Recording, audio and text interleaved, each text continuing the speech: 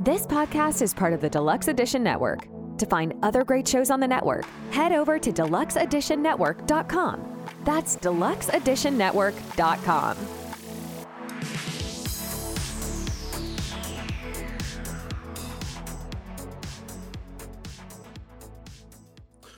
Before we begin the festivities this week, we here at Friends Talking Nerdy would like to make the announcement that we, along with the other podcasts, Films and Fermentations, a part of the Deluxe Edition Network, are the February podcast of the month. Hey!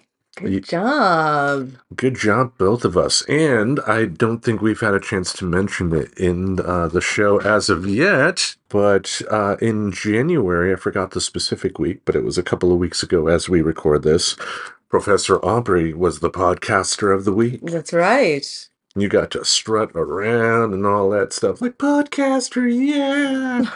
You went to a bar, you were like, I was the podcaster of the week, buy me drinks! And everybody did. Yep. Super awesome. Portland is such a giving town, right? It is, really. There you go. I mean, any reason to go to a bar and talk to strangers, really. Yeah. You know how I love to do that. Me too. That's why we're here, right?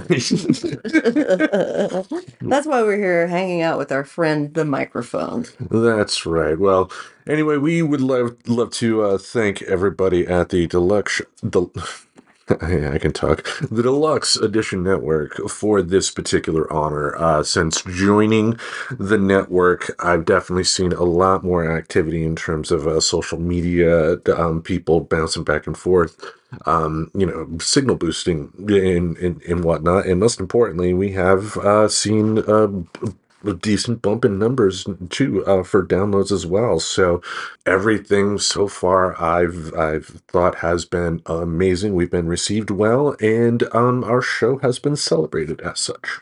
Yeah, it's really great because we just joined the Deluxe Edition Network not that long ago, and so it's wonderful. Indeed. So once again, thank you all, and enjoy the show.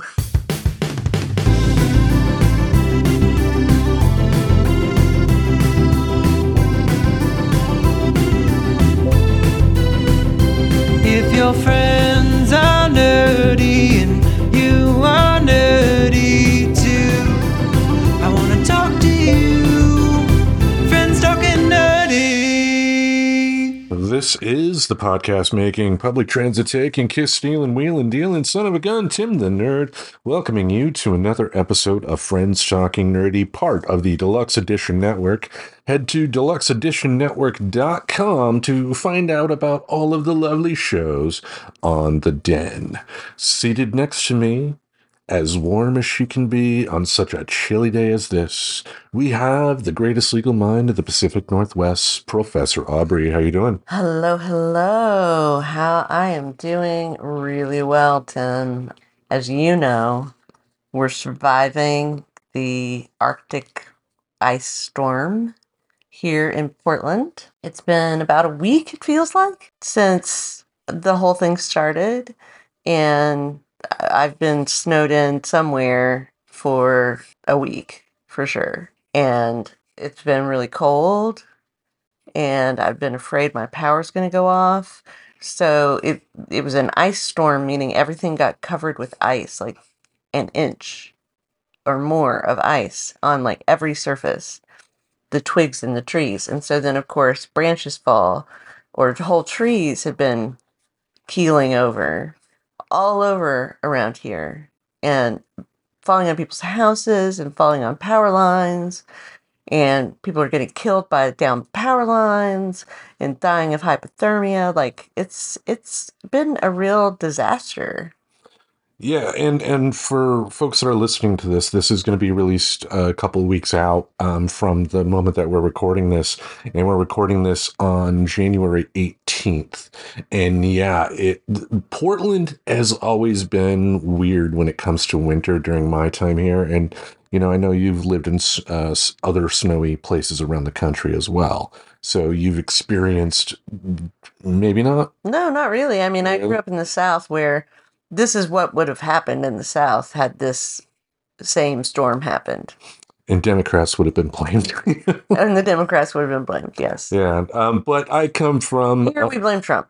Yeah, I come from Michigan myself, and as we know, I lived in Maine for a few months, and the difference between those places and Portland, and we've talked about this before, is the fact that this type of weather usually will last maybe about a week, maybe a little bit more, maybe 10 days, maybe 14 days at the most, but it usually warms back up enough in a reasonable amount of time that for a city as big as Portland, it does not make financial sense for them to have an entire fleet of snow plows and salt trucks.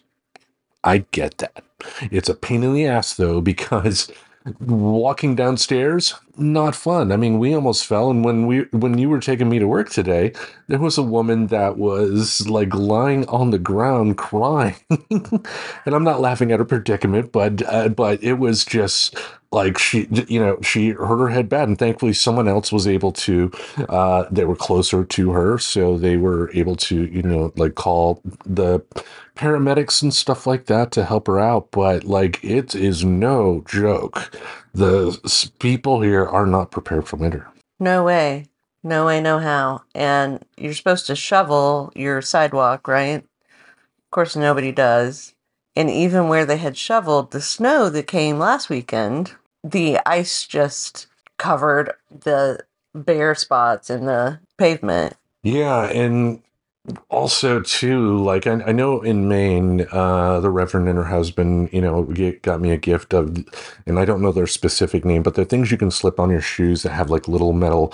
In this case, it was like coiled metal around rubber that will make it to where you can walk on ice and not worry about slipping and stuff like that. And yeah, people can get that, and there are enough like REI, even though that's closing, and within the next month or so. I mean, there are plenty of hiking places in town to where, you can get stuff like that. But generally, too, in places where it's not as cold, the cold stuff is going to be a little bit more pricey than it would be in, like, Alaska if you bought it.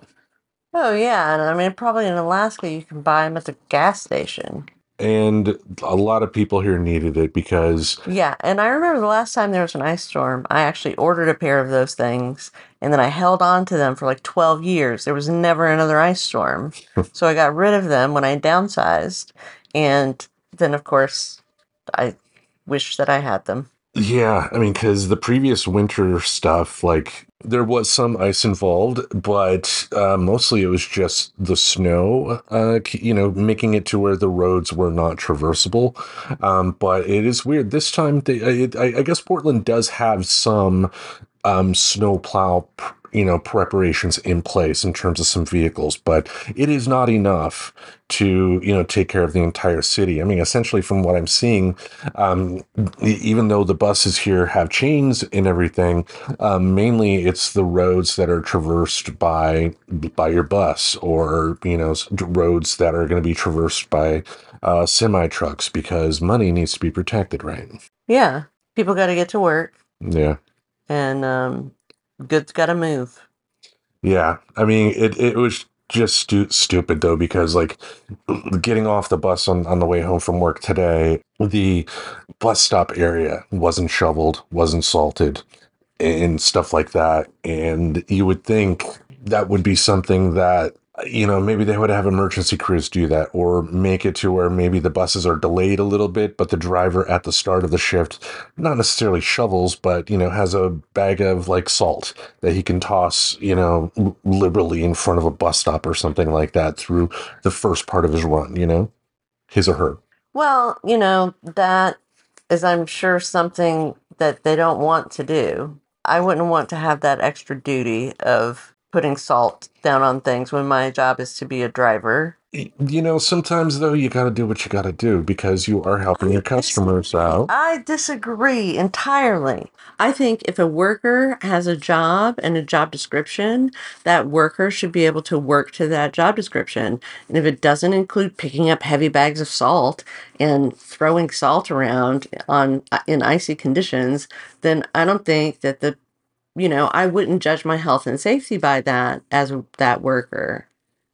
If that's what I was going to do, if that's what I signed up for, fine. The way I see it is this: there are there is not a reality to where every single job is going to have the luxury of having one job description that a person has to do, and that's all they have to do.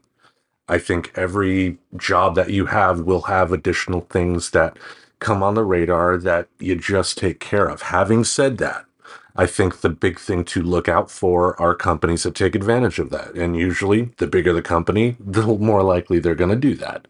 Because, especially with the types of employment that I've had in my past via retail, they count on the employees not getting the courage to get the strength to consolidate together to defend their rights as employees to the company.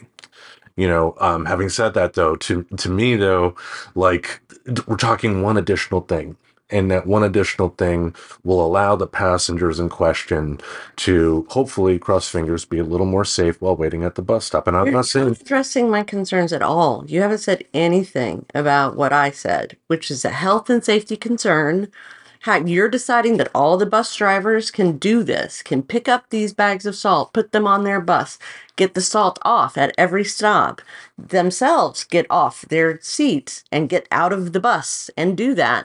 You're assuming a lot about the people who are bus drivers. no, because people that do have pre-existing medical conditions are able to already go to their bosses and say, I physically can't do X, Y, or Z, but I can do A, B, and C. If the bus driver in question physically can't do it, then by all means, let that bus driver take advantage of, of that particular thing right there, of telling their boss in question that, physically I can't do it. Like, as someone with a lower lumbar sprain, I get it.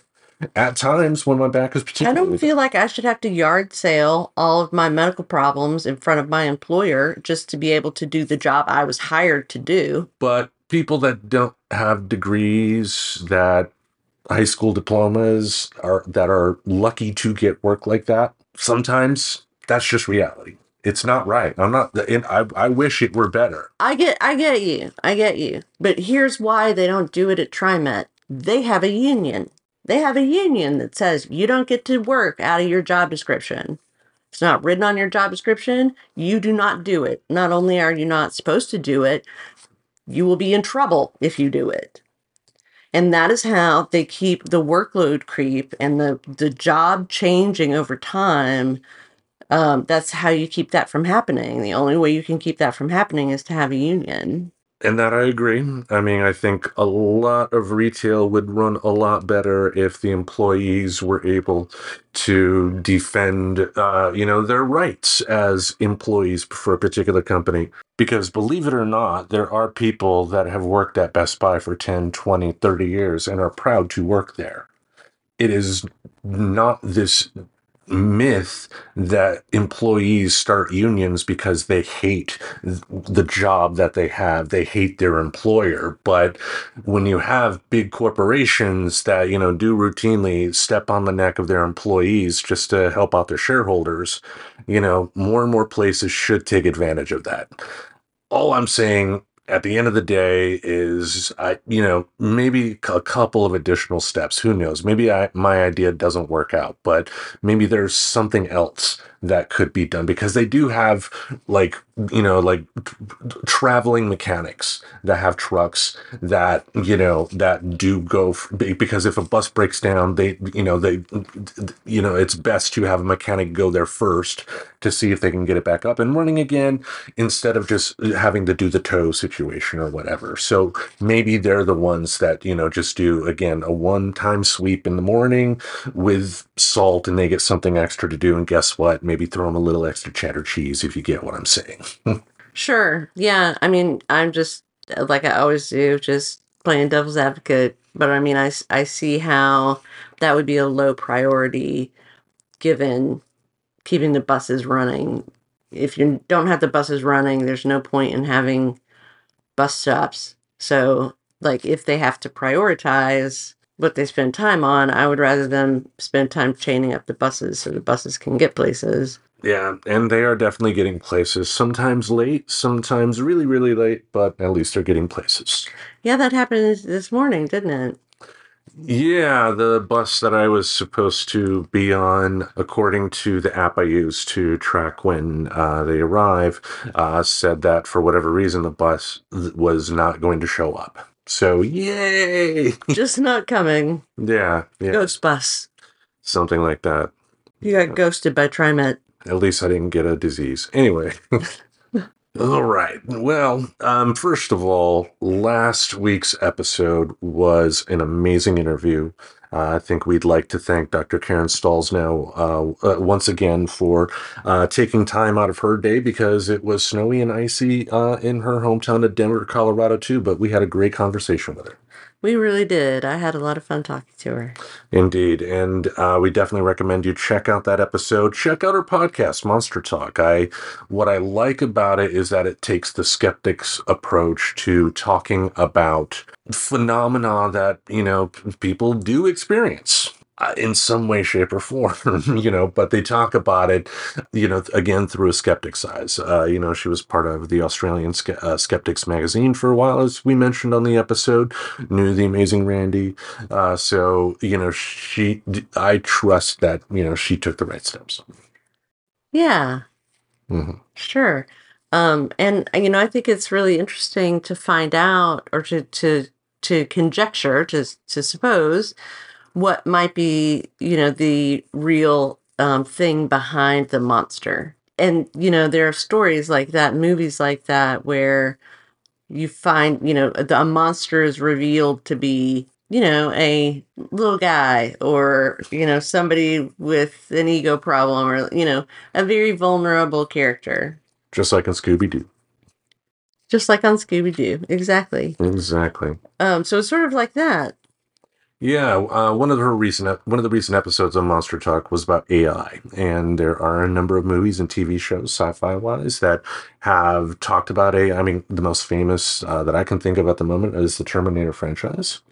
Automatic intelligence, ended up taking over the world, and humankind had to fight back. But the episode in question was about what really happens with artificial intelligence, where we are today, and talks about the possibilities based on actual science on if something like a Terminator could potentially happen, Yeah. So interesting stuff. Like I mentioned, check out that show, Monster Talk.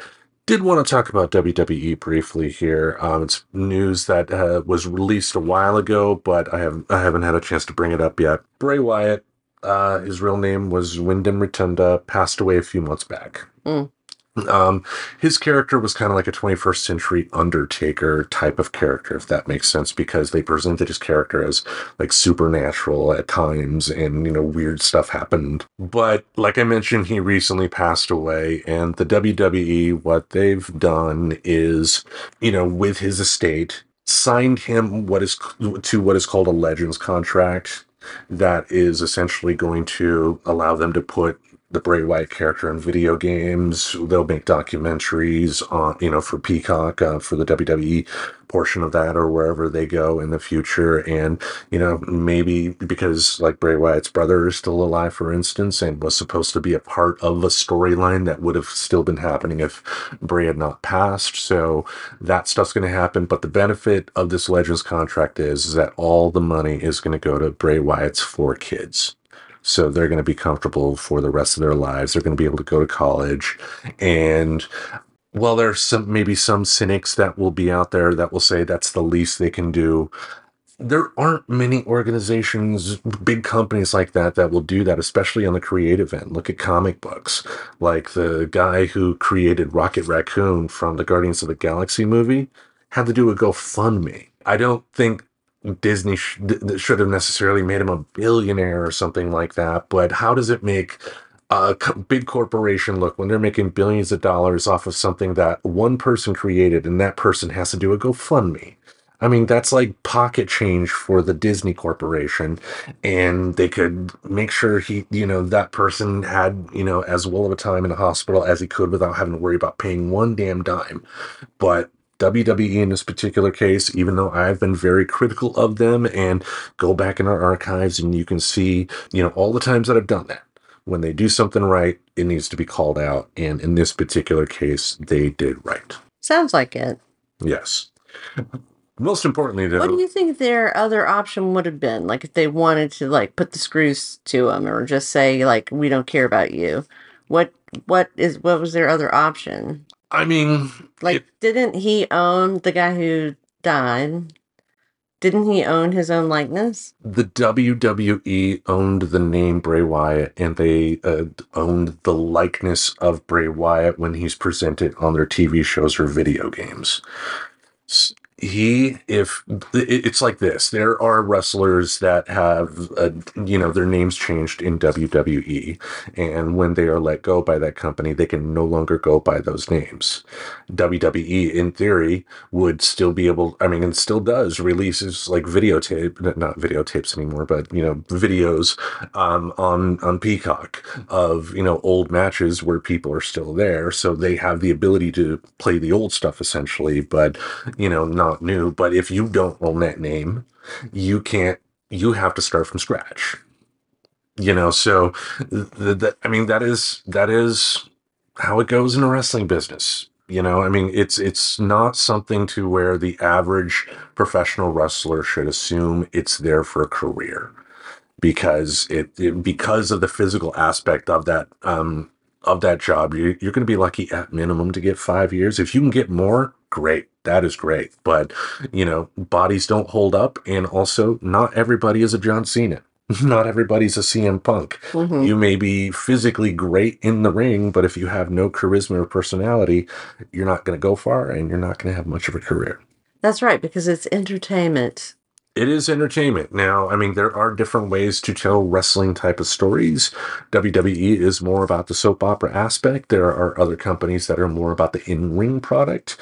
So there are places to go. Like, I'm not saying that, someone, let go by the WWE should never wrestle again or something like that. But, they are the big dog. They're the big dog. They are the industry standard. They are the standard that the casual person off the street that may not be a wrestling fan accepts in America. Mm-hmm. But, like I said, good on them for doing the right thing in this particular case for Bray Wyatt's kids. Yeah, good on them. Yep. All right. And as we record this, we are a couple days past from the Iowa Republican caucuses. And boy, was the media garbage throughout that. It was such a garbage situation.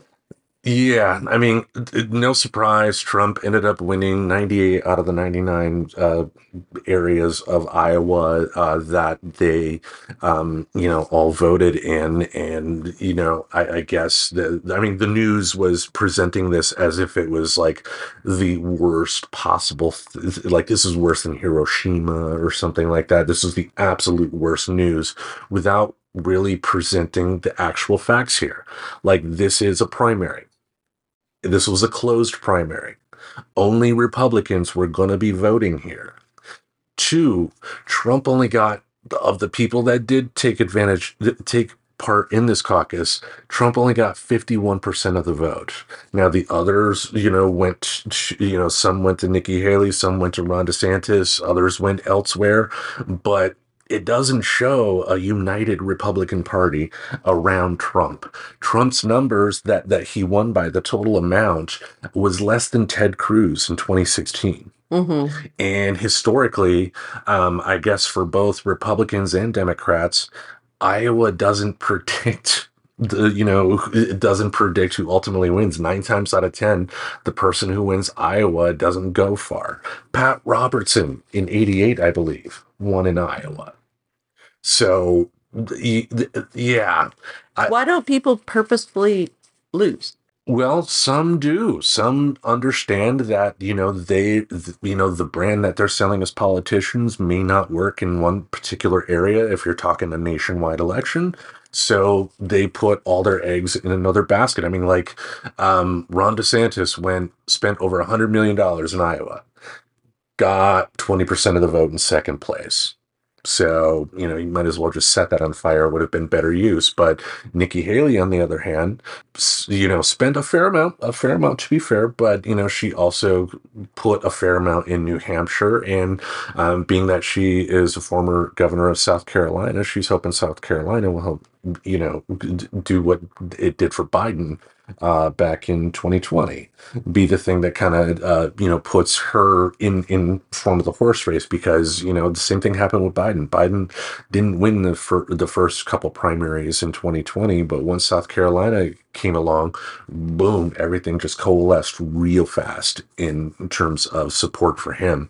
But the numbers are showing that Republicans aren't as united around Trump as we're made to believe on the news. And two, what was really heartening, even on Fox News, and it was primarily with Nikki Haley voters, but you did have a number of voters that were on the record, on the news, stating that if Trump is the nominee for the Republican Party, they're voting for Biden.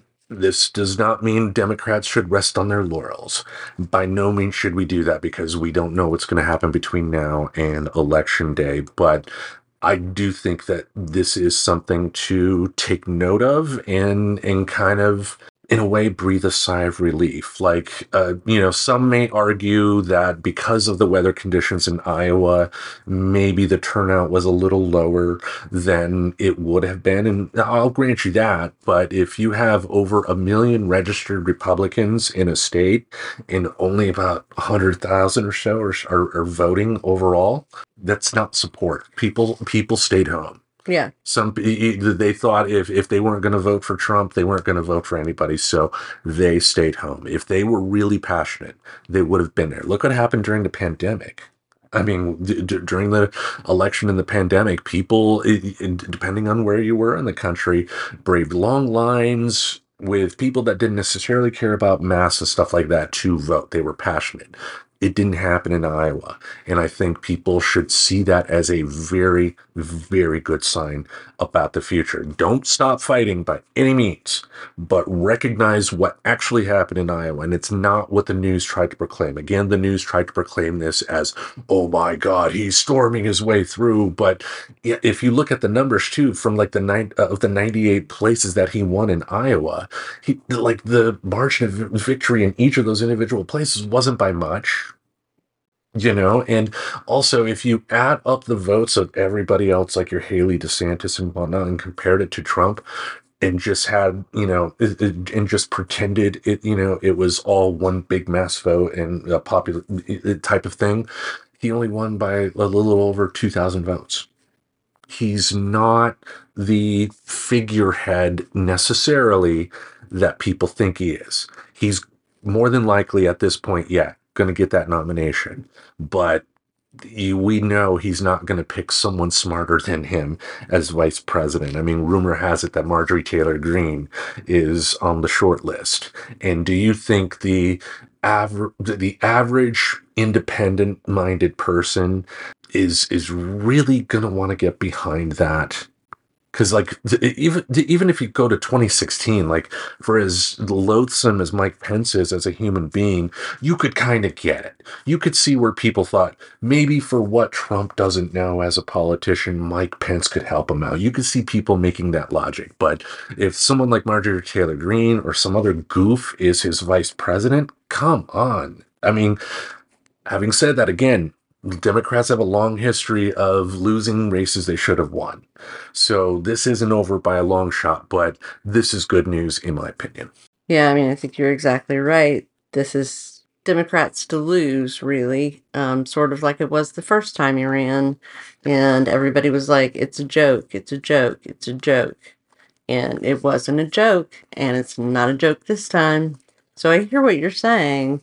But I also think we should be terrified that Trump was able to get 51% of the vote. I 100% agree.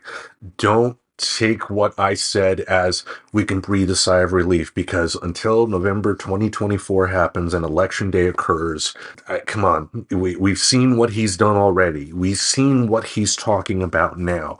He is openly calling for violence against the Supreme Court for them potentially, ruling against him in the 14th Amendment case from Colorado. And he's saying that there would be unleashed chaos, and Keith Olbermann calls it stochastic terrorism.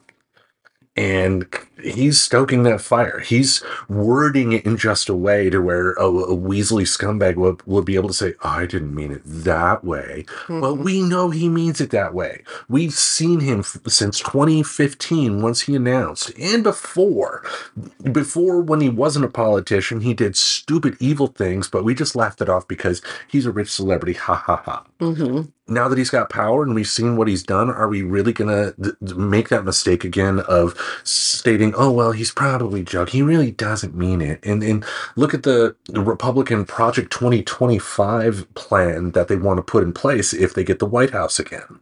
They want to literally have a loyalty test to whoever is in charge at that particular time. They want to fire tons and tons of quote unquote bureaucrats and hire and put into political appointees. Exactly. You know who did that?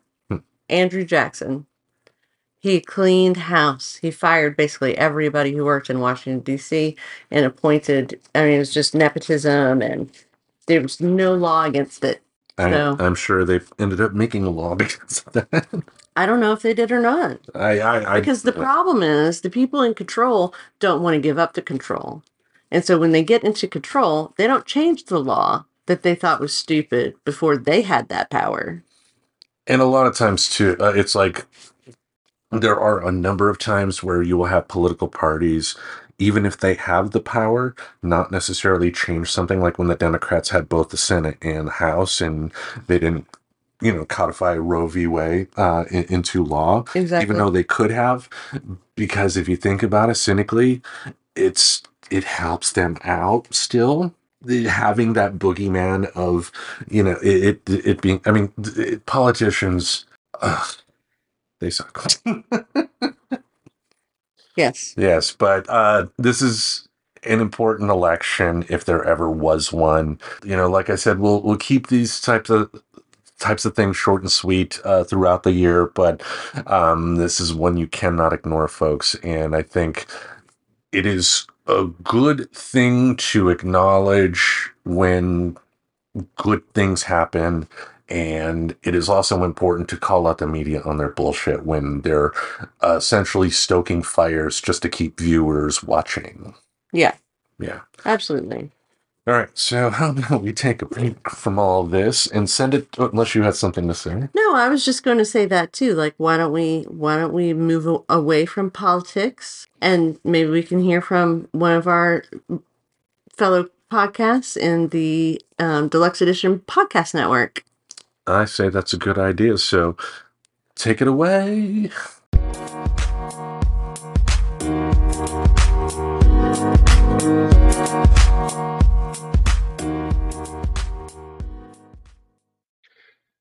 Do you enjoy movies? Do you enjoy adult beverages? Do you enjoy conversations that could go off the rails at any second? If you said yes to any of these questions, then you should check out the Films and Fermentation Podcast. I'm Leo. I'm Kevin. I'm Mike. We're just three friends who like to talk shit about movies while getting shit-faced. So join us every week as we discuss interesting movie topics like best ensemble films, most paused moments in cinema, and the occasional movie review, plus so much more. When you add drinking, you have no idea where this conversations could go. So find us on Spotify, Apple Pods, Good Pods, YouTube, or wherever you go to listen to your favorite shows. You could also visit linktree.com/filmsandfermentation to find all of our social media and podcast links. We'll be waiting for you to join us weekly at the crossroads between pickled and fermented. Cheers. Cheers.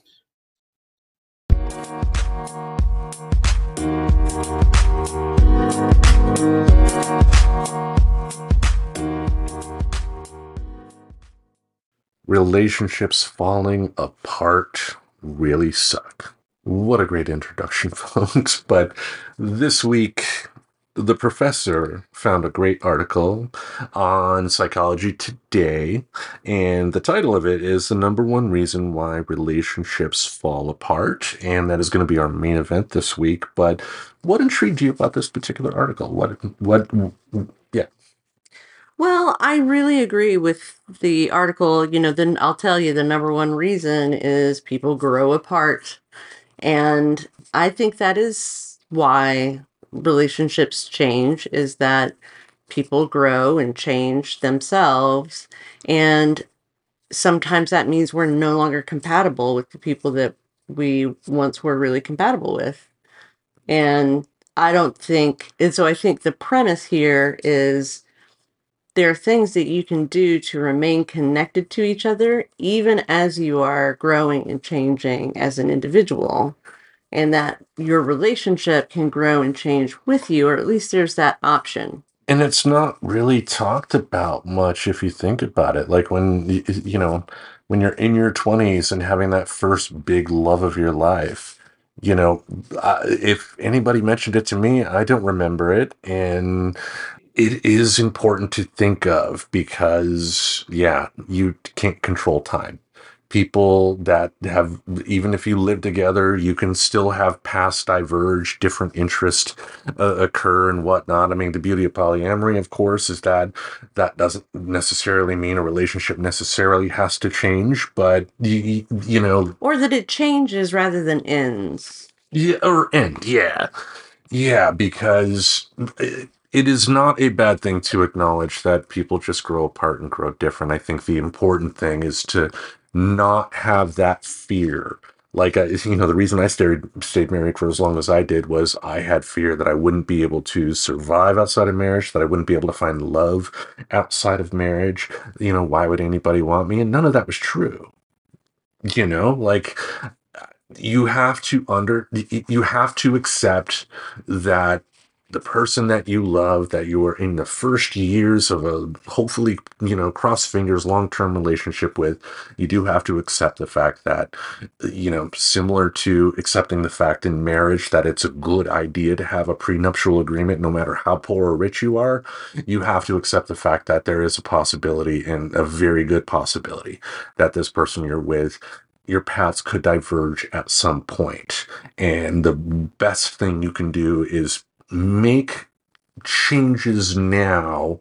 And maybe changes is not necessarily the best word to put there, but make something now to put it in place now so that in the future, if that does happen, if the paths do diverge in some way, it's not going to hurt as much. It will hurt. It will still hurt. But if you acknowledge that it could potentially happen and responsibly, go ahead and, deal with that, then, do you know what I mean?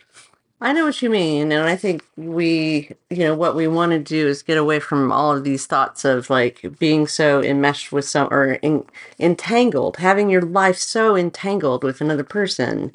I think interferes with individual ability to explore and grow and challenge themselves individually. And then I also think it stymies the couple as well. So one thing is not allowing society to define for you what a relationship should look like, and then you not buying into that idea that society tries to tell you that all you need is this one other person, and your life will be complete. Exactly. I mean, think about the times to where you hear, in this case, public figures, for instance, going back to wrestling, Vince and Linda McMahon. You found out during the whole, Wall Street Journal articles about Vince McMahon that they had been living apart, that they had essentially both went on with their lives, but they were both still legally married. And I'm sure that, they, met up at times for like family gatherings and did stuff that way. I mean, I don't know them personally, so I don't know the ins and outs of that particular relationship. But if this is something that they both agreed upon and were okay with and understood that they were both in different places, because Linda, for instance, was, working in Washington. She was part of Trump's cabinet, and she was the head of the Small Business Administration. Yeah, WWE and small business. There you go. But if they both came to that conclusion that, hey, like us as a romantic couple is over, but we're cool with still being married and, sharing some things, but I'll live here, you live there, do your own thing. That's, in my opinion, that is beautiful. Now, what Vince did, he's a scumbag, with the whole NDAs and hush money payment and all that stuff. But, if that was taken off the table and he just had a girlfriend or two or five, that's how it should be. That's how it should be. In terms of two people in a relationship, being able to, not how it should be, too harsh, too definite of a term, but two people in a marriage that decide, hey, we want to live in separate homes, but we still want to be legally married and blah blah blah. Yeah. Okay. Anyhow, Yeah. now that we've talked about the nature of relationships, what we wanted to do was just give some tips. All right. Some tips about how to avoid outgrowing your partner and help you navigate the journey of changing and growing and evolution for both yourself and your couple. So what's the first one there? All right, and the article in question, The Number One Reason Why Relationships Fall Apart, written by John Kim, LMFT, and he has the heading here of The Angry Therapist. So I assume he's a podcaster of some sort, but I will dive into number one. Open and honest communication. Regularly communicate with your partner about your desires, goals, and aspirations. Share your personal growth experiences and encourage them to do the same.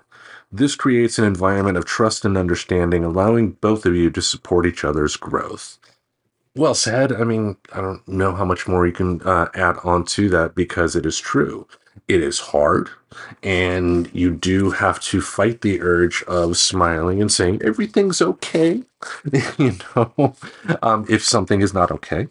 But having that open, regular talk and honest talk as well is vital, because it allows you, if you are coming at it in an honest way, it allows you to be able to deal with what happens afterward in an honest way and in a healthy way.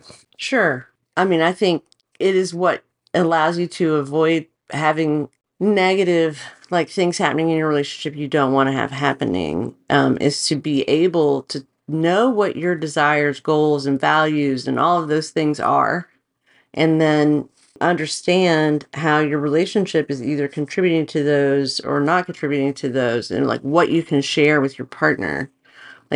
It's helpful for us to process our experiences. It's not enough just to have an experience. And so is our partner someone who can process those things with us to help us in our personal growth? Or do we just sit around on the couch and not even really talk to each other? Agreed. Well said there. How about you dive into number two? Okay, number two, shared interests and experiences. Find common interests and activities you can enjoy together. Engaging in new experiences as a couple can help you grow and evolve together. It could be trying out new hobbies, exploring new places, or learning something new as a team. I really love this. I think this is really important, and it doesn't have to be some fancy thing that you go and take a jewelry making class together, or dance salsa, or something that's pretty elaborate. It could be doing a podcast. Could be doing podcasts. Could be cooking meals together. Could be watching a show that you like and talking about the show afterwards. It doesn't have to be some big romantic thing. But going on to number one as well, I mean, it's if you are at a point where you do want a big romantic gesture, it is important to be able to say to the other person in an open and honest way, hey, how about we potentially think about a big romantic gesture at some point? Not like that, but you get my point. Being able to express that, hey, making dinner and watching a movie at home is great and all, but maybe I would like to go out to a movie theater and actually eat at a restaurant instead sometime, or maybe we can go to a pottery class sometime, or because like in Portland, for instance, you do have bars that have, ceramics that you can make. So it can be just a one-time deal at that particular thing, but you're able to do that. Yeah, totally. The DIY bar. I've gone there before with a friend, and you just go in, you pick out your project, you can have a beer and make your project, and the project is done within like an hour. They have all the materials, they give you the patterns. It's really fun. Yeah, so it is important to have the shared interest and experience. I mean, it is vital. If you don't have that, that's kind of fuel for a relationship in a lot of ways. But to your point, it can be both small and big. As long as it's happening, that's the important thing. Yeah. All right, shall I go on with Yes, number please. 3? Embrace individual growth. Encourage and support each other's growth journeys. Understand that personal growth is not a threat to the relationship, but rather an opportunity for both of you to become better versions of yourselves. Celebrate each other's achievements and provide a safe space for personal exploration. Very important. And, I think a lot of people do get lost in the idea of being scared of losing a person. If they have a partner that wants to go take a class somewhere, or somehow gets another, and because of their own personal growth ended up getting a better job or something like that, to where they ended up making more money. Maybe person number one is, at that could be scared of losing that person, and then ends up making bad choices that essentially push that person away. But embracing the growth of the other person, celebrating the growth of the other person. Yeah, if you do have a partner that was able to get a well-paying job and they started making a lot more money than you, why not celebrate that? That is a beautiful thing. And, as we talked about, relationships aren't necessarily forever anyway. Hopefully they can be, but it just, if you can't worry about something that hasn't happened yet. You can't have that fear of a person leaving you because they're in a better spot, quote unquote. You should celebrate that, because that makes them, you should tell them how proud you are for the growth that they have, and let them enjoy their happiness more because you are acknowledging that. Well, and I like the last thing, which is provide a safe space for personal exploration. So, like, how can I cultivate an environment where you could come to me and say, I've just discovered that I really like this thing that might be threatening to me. And a lot of times changes are threatening. And so that ability to not be threatened and instead embrace changes in your partner as growth and celebrate with them that growth, because you know that it's good for them and you know that it makes them happy. That's the kind of attitude I think that is necessary to foster individual growth in each other. Indeed, and I think that ties into our next point, so why don't you dive into that? Certainly. Continual learning. Commit to lifelong learning as a couple. Read books, attend workshops, or take courses together that align with your interests and goals. This shared pursuit of knowledge and personal development can deepen your connection and keep you engaged in each other's growth. Okay, I have never been in a relationship in which this has occurred, where I read books with people or attended the same workshops. Like, that kind of thing I feel is like self-development for me, and not something that I do as part of a joint thing. Like, most of the things I do as joint things, I consider like fun or recreational things. I would counter, though, that it's not necessarily stating what you are learning from the books in question, what workshops you're taking, what courses you're taking. It could be tied in to point number 2 of shared interests and experiences, because, there are workshops at a Comic-Con, for instance.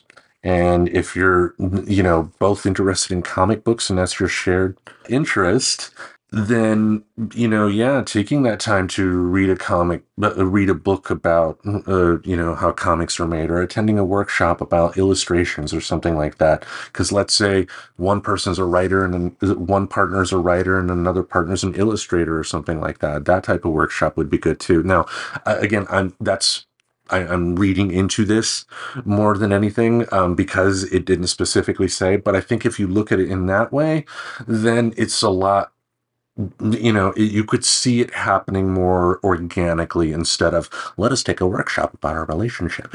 No, or even like, let's take a home building workshop, or let's, I've always wanted to have a relationship in which that was happening, but I'm very protective of my individual relationships and my individual experiences. Like, I definitely like having things that nobody else is involved in. And that. And I don't think this is saying you can't have that. Yeah, well, true. Number 3, embrace an individual growth. That is something that should be embraced. People learning stuff on their own for, whatever that is. And both are right. Let's put it that way. Both are and can be right. To your point, yeah, not every relationship is going to be, the type where you have your whole day marked out, your whole week marked out, your whole year marked out on the calendar of all the joint events you're going to do with your partner. You're not going to go to the same college classes if you decide to, take college classes in your spare time or something like that. I mean, there are people out there that do that. It's not for everybody, but it's also about what works for you, because relationships do take work. And, even if two people in one particular relationship agree that you don't necessarily have to do extra steps or something like that, there are still steps involved. We know this. Yeah, absolutely. All right. Shall I go on to the next one? Absolutely. Go ahead. All right. Number 5. Regular check-ins. Set aside time for regular check-ins to assess the state of your relationship and individual growth. Discuss any concerns or challenges you may face and work together to find solutions. This proactive approach helps address issues before they become major obstacles. And regular doesn't have to be every 3 months on the dot, anything like that. Just regular just means, taking that time whenever it feels right to do that check-in. Hopefully it is consistent. I think that is going to be key. Hopefully it's consistent, but it doesn't have to be every third Thursday of the month. No, or if that fits into your life, then it can be. Like, if you need to schedule that time, then you should schedule it. Yeah, I agree. I'm get to the point where I need to schedule those kinds of things, because if I don't, they won't ever get done, because I don't want, they're not my favorite conversations to have. They're challenging conversations. Growth is challenging. All of this stuff is challenging. Sometimes you just want to sit on the couch and watch a TV show.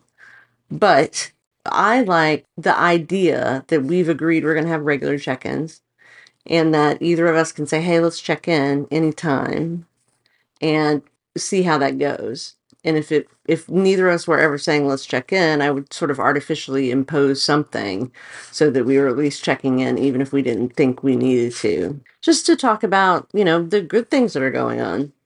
Yeah. Because it can be easy to overlook good things. I mean, we've talked about this in terms of self-thought, for instance, how people on their own tend to always think about the negatives of themselves more often than the good things. But focusing on the good things at times, even if it's a small victory, it's still a victory. Pat yourself on the back. And, when it comes to a relationship, if a relationship has a victory, even if it's small, pat yourself on the back. That's a good thing. You need to be happy about those victories. Absolutely. All right.